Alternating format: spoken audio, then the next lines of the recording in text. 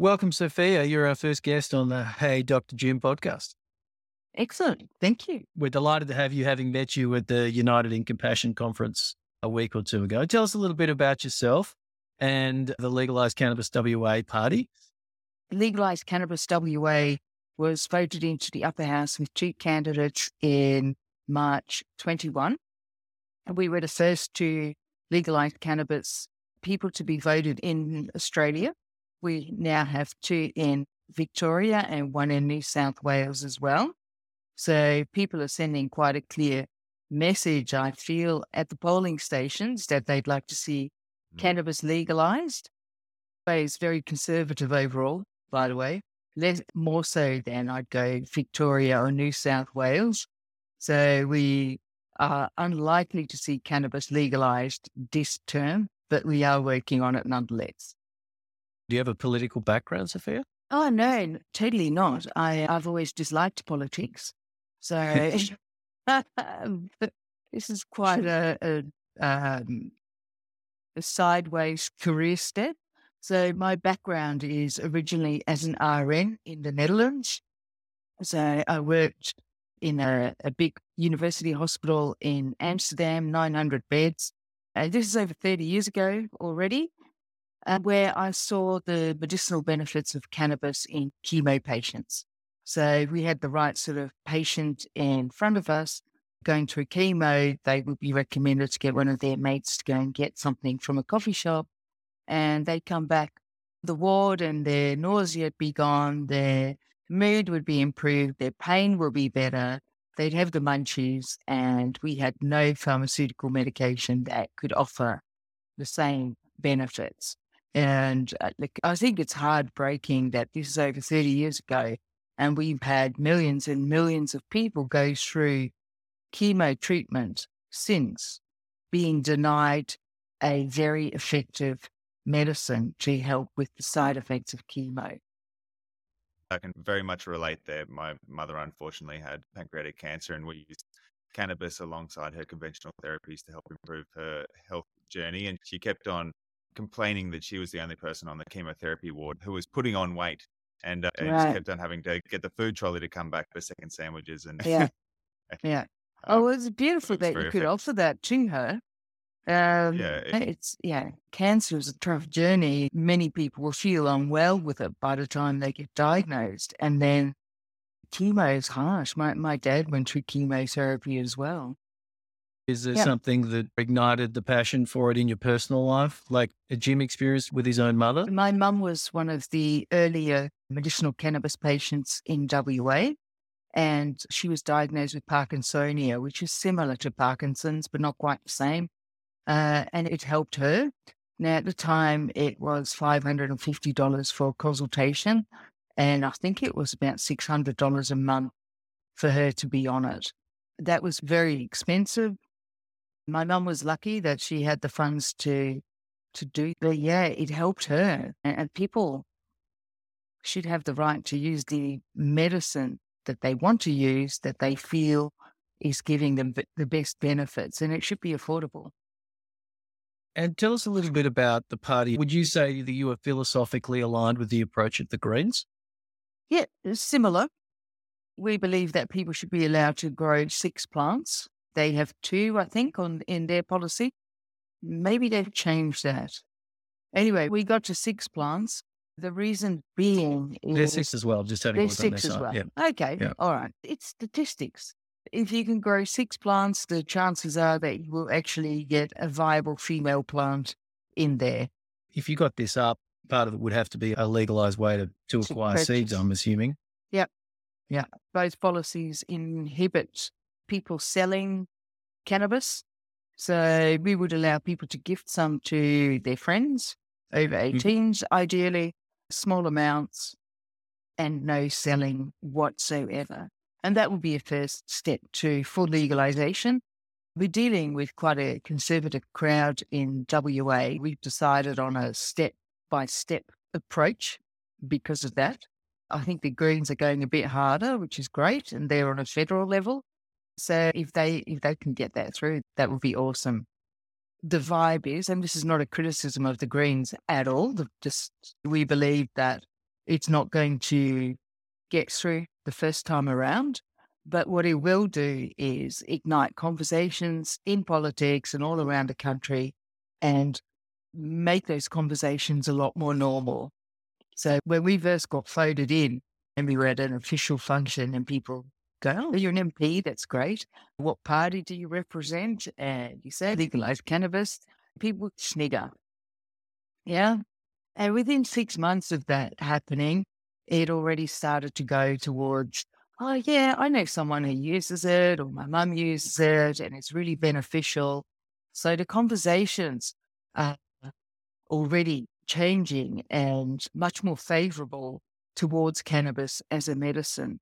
So the stigma has been reduced a lot more. So every time any of us politicians, regardless of what party we belong to, talk about the legalization, it normalizes it just that little bit more and brings us a step closer. I live in Victoria, Jim's in Queensland, and I've noticed definitely a softening of the Labor Party here, and there appears to be a strong move towards changing driving laws, which Yeah. I think is a positive step. Where do you guys stand on the driving laws? Okay, so it's illegal in WA still. If you get caught with a THC reading with a roadside swab, chances are you will end up in court.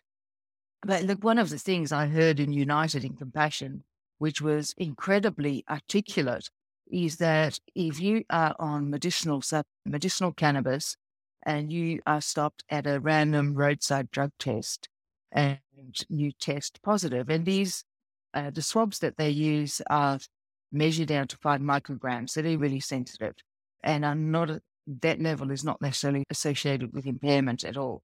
But say you get pulled over, you get tested, you test positive, you are actually not caught with an illicit substance in your bloodstream. You are caught with a medicinally prescribed substance in your bloodstream, which is not illicit. And it is quite discriminatory because when you look at people on other drugs like opioids, sedatives, even some of your antihistamines like phenergan, which cross the blood-brain barrier, they affect your cognition to some degree. They can make you drowsy. They can reduce your reaction speed. That means that if we are really concerned about occupational health and safety in that, we should start testing people for all of those other drugs as well. Or we could simply trust their healthcare practitioner to have prescribed it in a safe way so that those people can function normally in society and not be impaired. Cannabis is the only legally prescribed medication that is potentially impairing, that has these fines and everything associated with their detection as well. Obviously, no one should be driving impaired or intoxicated from any substance, but cannabis Yeah. used appropriately. Sophia, what interaction does the party have with the cannabis industry? There are lots of cognitive biases and then everyone has their own interests at heart. Yeah. I think there is a benefit to more collaboration and more discussion on a few points. There are some ways that the industry could potentially help refine some of the positions. You've got the 6 plants. Some people might say 6 plants, you can grow a lot of product. And what someone like Jim might say, there is a benefit of having a CBD prominent strain or a THC prominent strain or a balanced strain. So some of Using these it in its types raw of, form. yeah, that's right, using it as its raw form. Some of these types of things, like how do you use it? How do you process it? We had a lot of discussions around the number of plants, and we figured out that it didn't matter what number we would say, we would have criticism of that. So we went for the 6 because of the statistical data around being able to get a good plant. And then we start looking at the separation between recreational and medicinal use. So there are people who are growing cannabis plants simply to make their own medicine. Now, as a doctor, I realize you may have concerns around that, and that's fair enough. Having said that, that's been happening for a long time, where people are juicing the plants to have it raw for whatever they're treating. You've also got people making extracts for treating epilepsy, for instance. The 6 plants is there to allow those people to continue to do that, to make sure that they have enough and that they, if they are too poor to buy their own, they've got an avenue to access it.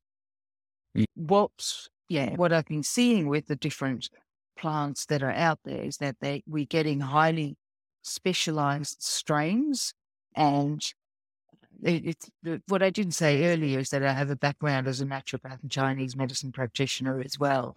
And from a herbalist's perspective, I like to see a full spectrum plants, right? I believe that if you have a full spectrum plant, you're going to get the most healing and balancing effects from that.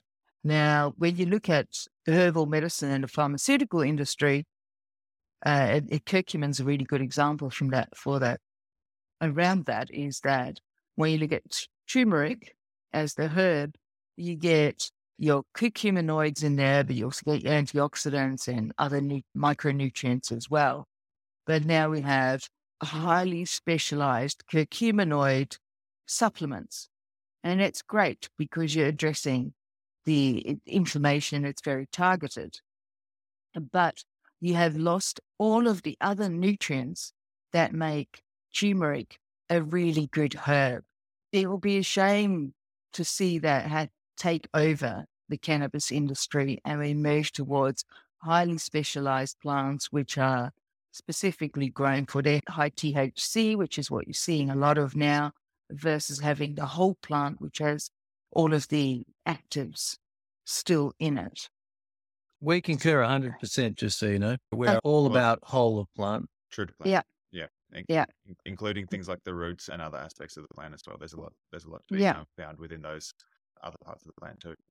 Yeah, so in Chinese medicine, it's interesting that you mentioned the roots. In Western herbalism as well, you can see that the roots tend to be more for the lower part of the body, more detoxifying, whereas the flower tends to be used more for mental health issues and for the brain and things like that. So it's a really interesting understanding of the plant like that, and which is how we've done herbalism for many years already. Yeah, so going back to then growing your own plants at home, it isn't I think it would be logical to see that the plants grown at home are going to be less specialized strains.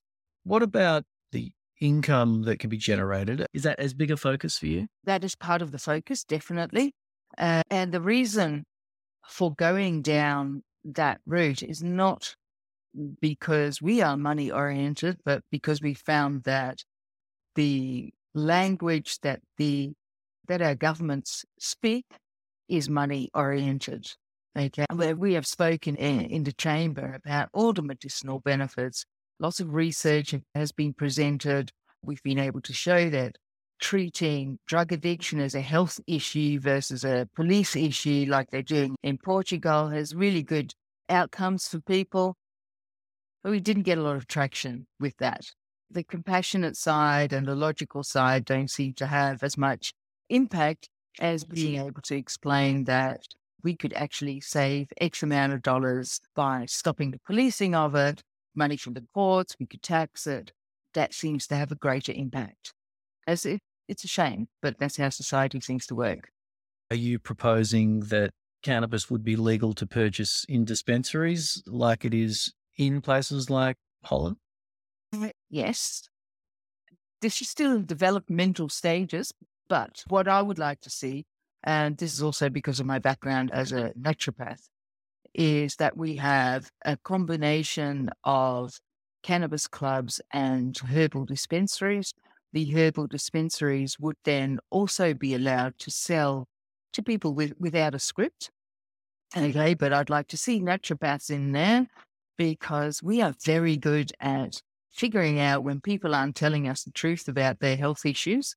The amount of times I've asked people, do you drink enough water? And they go, oh, yeah, absolutely. And then you find it's 2 glasses a day or something like that. People come in there, they'd have to show their license to make sure that they are 18 plus. And the reason for going with the age 18 is because alcohol sits at that age group. where you look at the brain isn't fully developed until age 25, but I simply don't think that would work. All right. So once people are 18, they've got a car, they drive around, they will be able to get it anyway. So I think 18 is a good age. We would also be able to make sure that the products that are in the dispensary are clearly labeled, that we know CBD, THC, terpene profiles, all of those things. How would the medical market fit into that? Do you still see a place for doctors prescribing cannabis to patients? Absolutely. And do you think that there is a mechanism where if you go through a medical route and you have a known medical condition, that might alleviate the need to pay the tax? Is that a consideration? Possibly. I'm hoping that we are going to get cannabis medicine on the PBS so that when we are looking at people who need it for very specific conditions, epilepsy, Parkinsonia, that they will be able to access it. There might be the option if you go through a doctor and it's through the PBS, then there is a lower level of tax that's payable, which may promote seeing a doctor for some people who are particularly cannabis naive, perhaps. And I think there has to be medical incentives for patients and companies as well, because one of the biggest issues that I see in these states in North America where cannabis has been legalized is that the money goes into advertising and marketing and producing high THC products that are there for their main purpose of intoxication, and a lot of the medical applications of cannabis can fall to the wayside, and the money, instead of going into research and validating something as a therapy agent, goes into making claims and then marketing to people without any validation. So I think for legalization to be done in a way that benefits people, because it sounds like your focus is on making sure people have access to the medicinal qualities of cannabis, there needs to be an incentive scheme for companies to continue to spend lots of money to produce high quality research so that their products can be preferentially put forward in front of others. So I really think that needs to be heavily considered. One of the issues that they found in Canada was the corporatization of cannabis, which is what you're talking about there, I think. I don't want to see any advertising. I want it to be very discreet with cannabis clubs and herbal dispensaries as such. Having lived in Amsterdam, I think it's a shame how the landscape or the cityscape's been taken over by advertising there. There are cannabis leaves everywhere. I've seen the same in Thailand. I haven't been there, but people have sent me photos. I don't want that to happen to Australia. I want it to remain discreet. In the Netherlands, you now get signs coming up in public spaces where you're not allowed to, it says blow verbod, so you're not allowed to smoke cannabis in those areas. I don't want us to get to that stage in our society. I want it to be more moderate, more, look, I don't want to walk down the street and smell cannabis everywhere either. Just I don't want to walk down the street and see drunk people everywhere. I don't want to be confronted by that. So it needs to be introduced with guidelines, regulations, and the restrictions around advertising especially. And when you talk about the US, you can see advertising for all drugs on TV there. It's bizarre. Yeah. I'm married to an American and spent a lot of time going there for the last 20 years and have watched it go from a medical market to a main street market. And in those cities where it's mainstream, again, I came back last time and I hadn't been there for 3 years because of COVID. And I said to Jim and other people, I'm not so sure that's what I want for Australia. I don't want to see the advertising. I don't want to, every corner that I'm on, I can smell weed. And it just totally infiltrates society, and it's gone too far. And then how do you wind it back once it's gone to that level? Once the genie's out of the bottle, it's really hard to put it back in. Yeah. Yeah. So I think what I'm hearing from you, Sophia, and correct me if I'm wrong, and which is nice to hear, and not something that necessarily comes through when you don't have the opportunity to talk to someone who's doing the groundbreaking work like yourself, is that a lot of these policies, they're not set in stone. You're putting these forward as a way to start the conversation, and you're acknowledging that all of these things are nuanced where you land on them finally, but you have to position them to be able to open the door to have discussions. And you're fully appreciative of the fact that over time, your views will maybe change a little bit here or there on what the best actual deployment is when it comes to that point in time. Yeah, absolutely. Look, it'd be really nice to think that we can come out and think up with the perfect pathway to legalization and the perfect policies to implement it all. I think that is naive to think that way. We need to find what works in WA or in Australia. We need to make sure that the outcomes are, somewhere in the middle of the road. And this is a Dutch saying. We talk about the golden middle road in the Netherlands where, you're not too far one way or too far the other, but you find a way in the middle that suits most people. And we need to take into account the wishes of more conservative people, as well as the wishes of people who are less conservative and who want more freedom around their choice to use cannabis medicinally or recreationally or to grow their own as well. But I don't want it to take over our society either. You've been very generous with your time, so thank you.